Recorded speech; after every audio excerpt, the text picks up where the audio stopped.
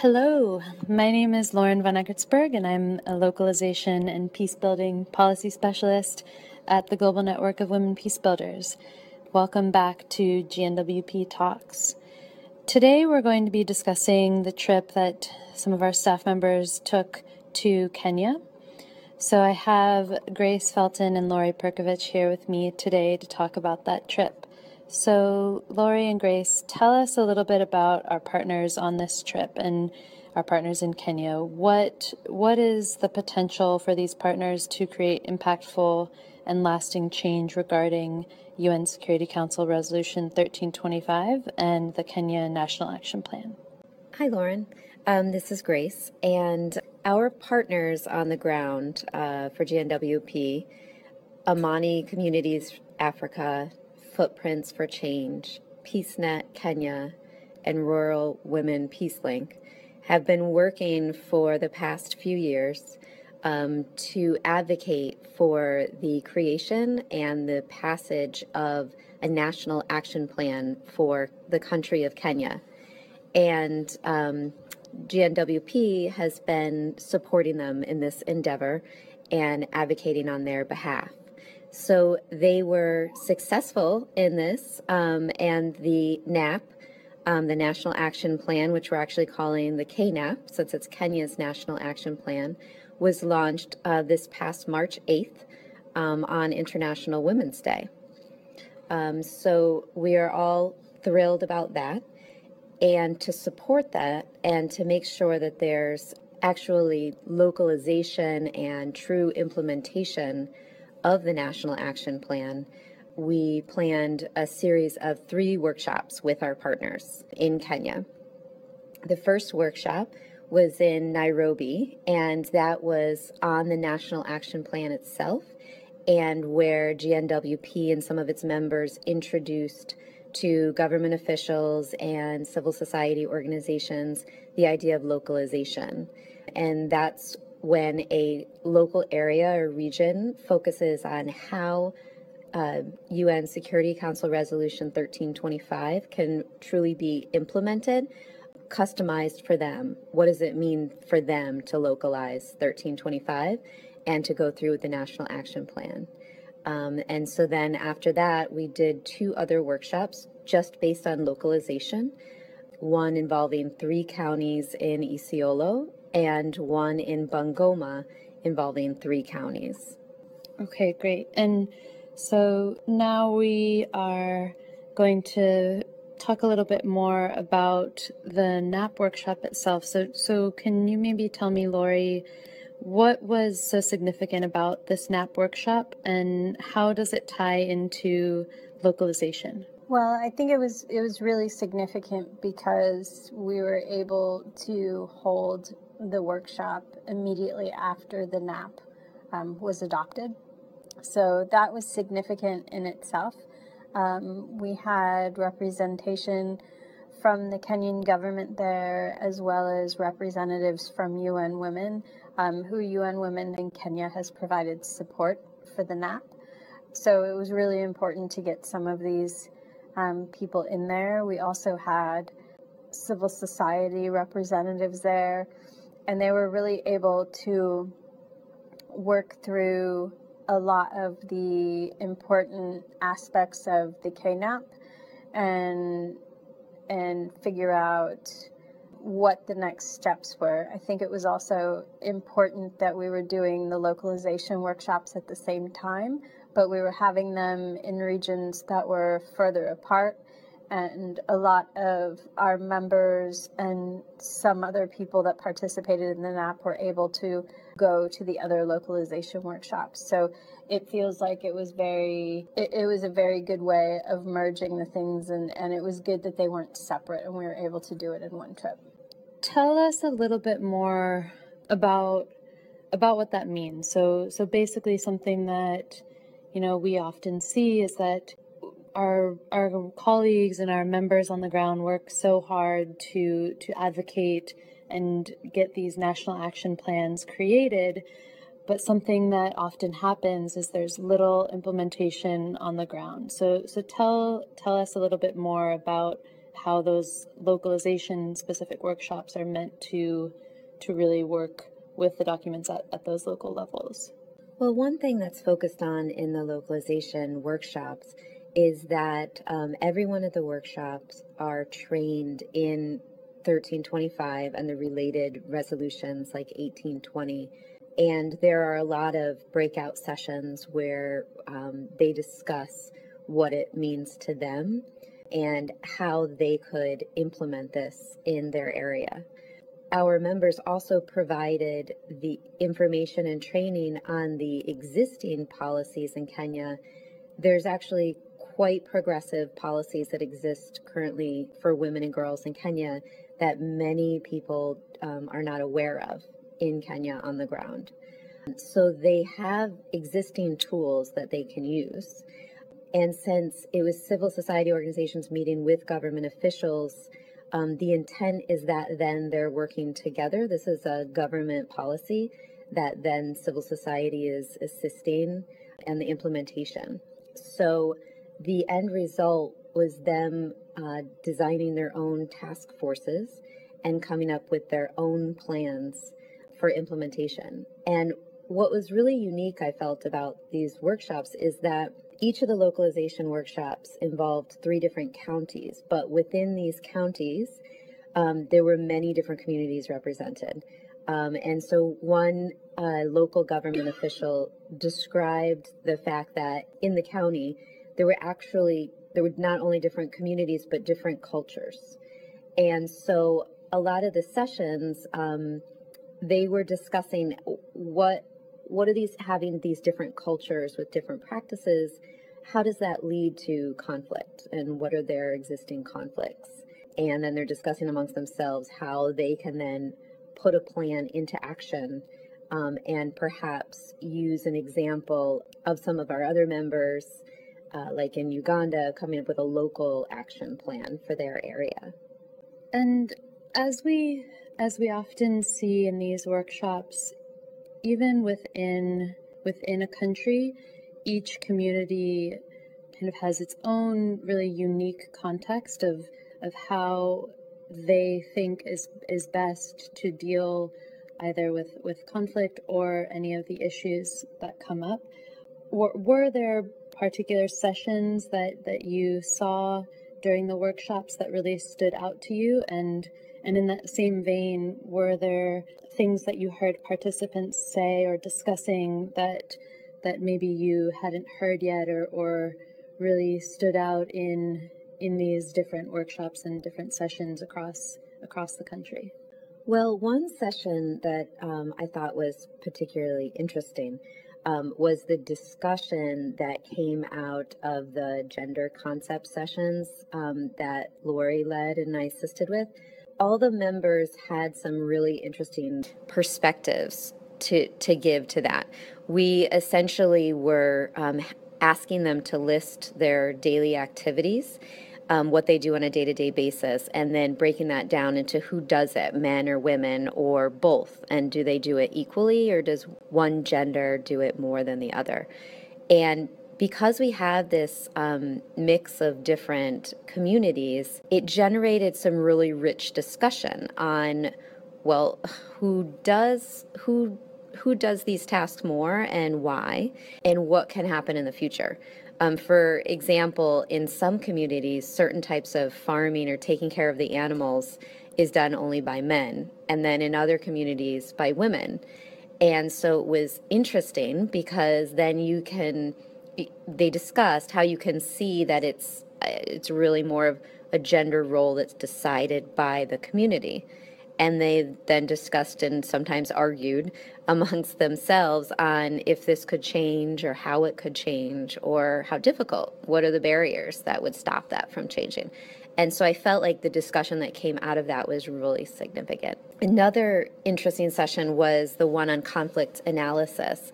And basically what this was is that they each grouped according to their county, and they answered a series of questions amongst themselves, such as what are their current conflicts, like listing the different conflicts, and then what are the root causes, how does it impact the community and specifically women and girls, what's working, what's not working. And I felt like that's really at the heart of this program, and really where they were able to come out with a solid plan, a task force, committees that would advocate for this and bring on other organizations that are relevant and important actors in it.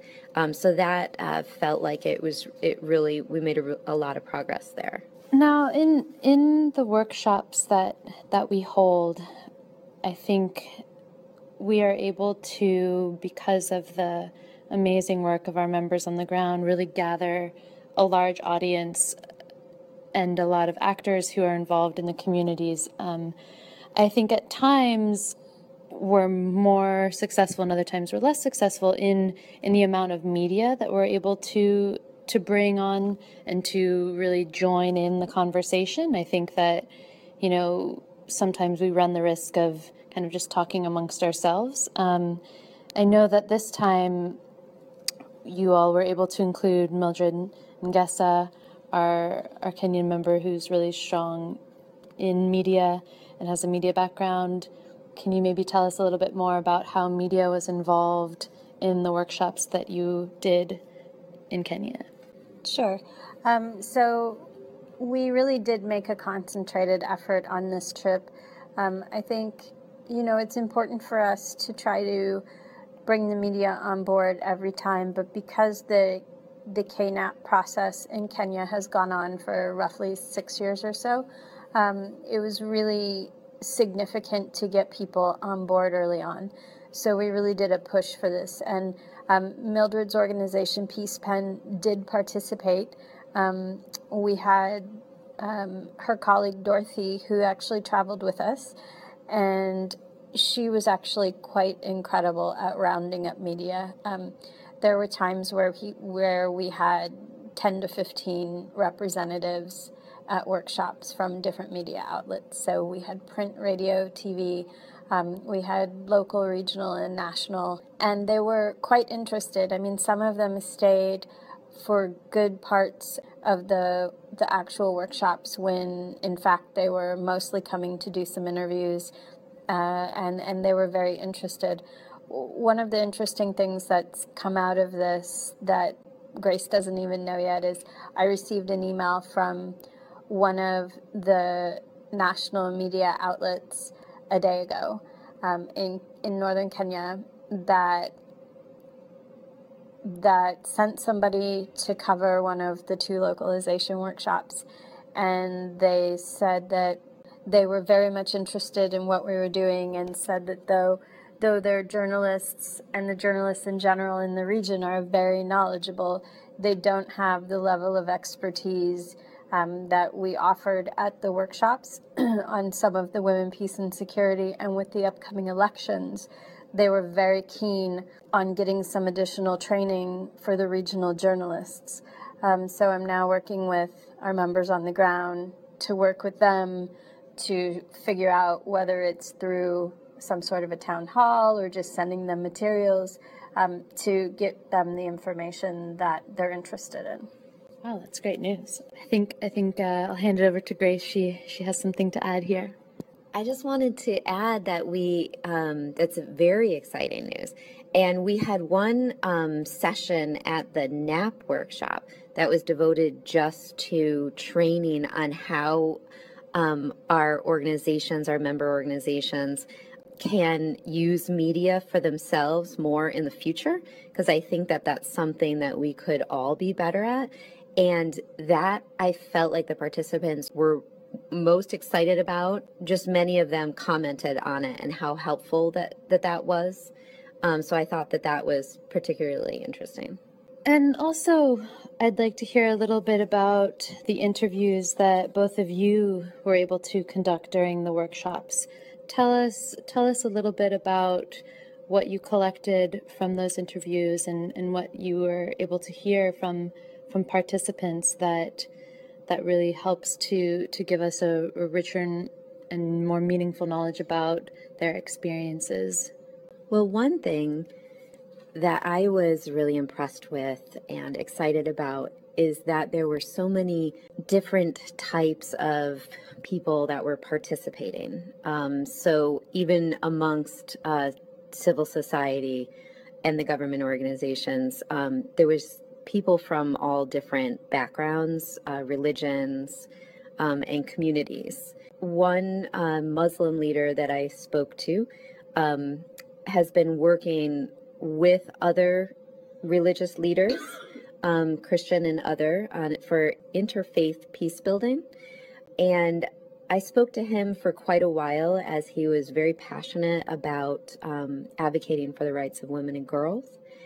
And when I asked him how he felt that within his culture he could advocate for women and girls, he said that he really felt like within his culture he could not.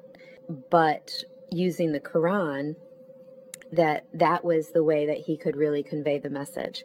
And he loved learning about the NAP, the National Action Plan, because he felt like he could use it along with the Quran, that they would fit really nicely together, and he could do advocacy work that way. He had also just recently started reading the Bible as well, because he was trying to reach as many people as possible. And so he was working closely with these other leaders. So I thought that was quite significant, and I was excited that he could use this in conjunction with the Quran. But we spoke to so many different people. Another participant was involved in the local peace building. He was a businessman, but involved with peace building. And he spoke a lot of the importance of change. He has 4 daughters, and he brought up the fact that after participating in other workshops, that he learned a lot about women and girls' rights. And because of that, he had his 2 youngest daughters decided that they would not be circumcised.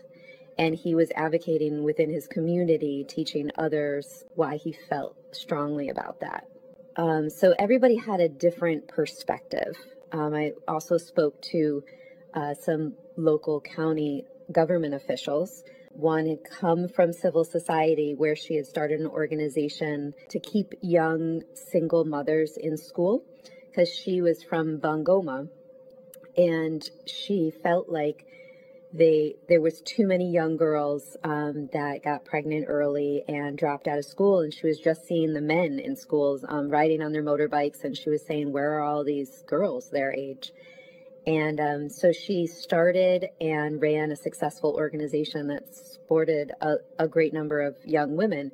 And then she decided to further her reach and go into government, which she's doing now. And so now she's pledged to use her knowledge of 1325 and the Kenyan National Action Plan in all her meetings going forward. Another government official that I met with was very committed to promoting the rights of women and girls. She was a county official for gender. And this was her first training in peace, specifically in regards to women and girls. She said it makes so much sense because they're so affected, but she had never been trained in this way before.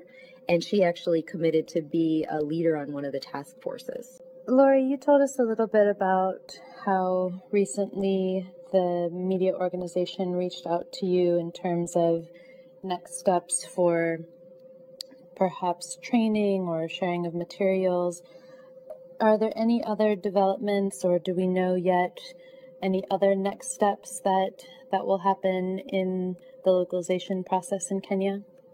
I think right now they're just working together as a group. The members that we have, when they were working on advocacy with GNWP for the adoption of the KNAP, our members created Kenya 1325 Localization Advocacy Group. There are also other local members that are a part of that. And so through that, they're now basically, based on interest in these task forces that Grace was talking about, they're working on how to best sort of get out the word. I think right now there's a funding phase going on, trying to raise funds along with raising awareness to potentially hold more localization workshops in different areas, but also to acquire funding to make the KNAP more available, because though it's been launched, there are still many people that are not aware that it's been officially adopted or what's in it. So I think that's sort of one of the main pressing issues right now is to make that more widely known, and just next phases, talking about awareness about local action plans, but that's really a second phase in localization. All right. Well, that will be the end of this podcast for today. We want to thank all of you for joining us and for listening to the summary of our workshop here. We also would like to thank our members on the ground, Omani Communities Africa, PeaceNet, Royal Women PeaceLink, and their members and partners, as well as the Austrian Development Corporation, who provided us funding for the work in Kenya that we carried out. Thank you so much, and we hope that you all will tune in next time.